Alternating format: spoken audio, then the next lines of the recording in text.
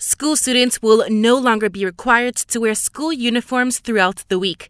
The Education Ministry says starting March, students will only need to wear uniforms twice a week. Meanwhile, they'll need to wear sports attire for another 2 days, and the last day will consist of extracurricular attire. Minister Fadlina Sirek says the decision was made following discussions with parents, teacher groups, and other stakeholders. Jadi bagi kita itu adalah penegasan keputusan kita yang kita mohon untuk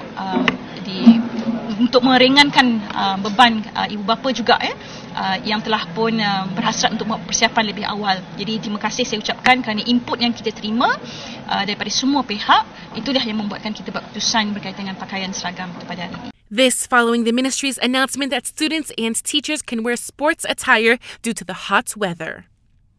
More Malaysian millennials are abandoning their dreams of owning a home due to the rising prices.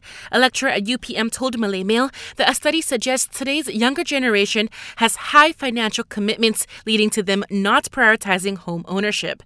As such, he's urging them to focus more on home ownership since it's an asset compared to other purchases, such as a vehicle that's a liability since it depreciates in value each year.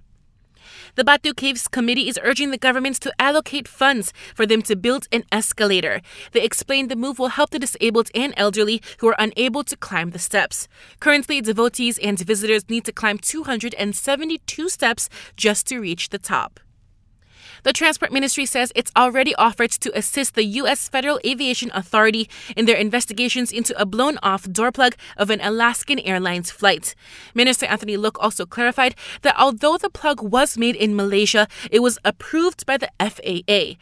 Earlier this month, a flight bound for Portland, Oregon was forced to make an emergency landing after a cabin door blew off just minutes after takeoff. On a separate matter, the CAAM has reminded airlines to emphasize the importance of cabin safety demonstrations.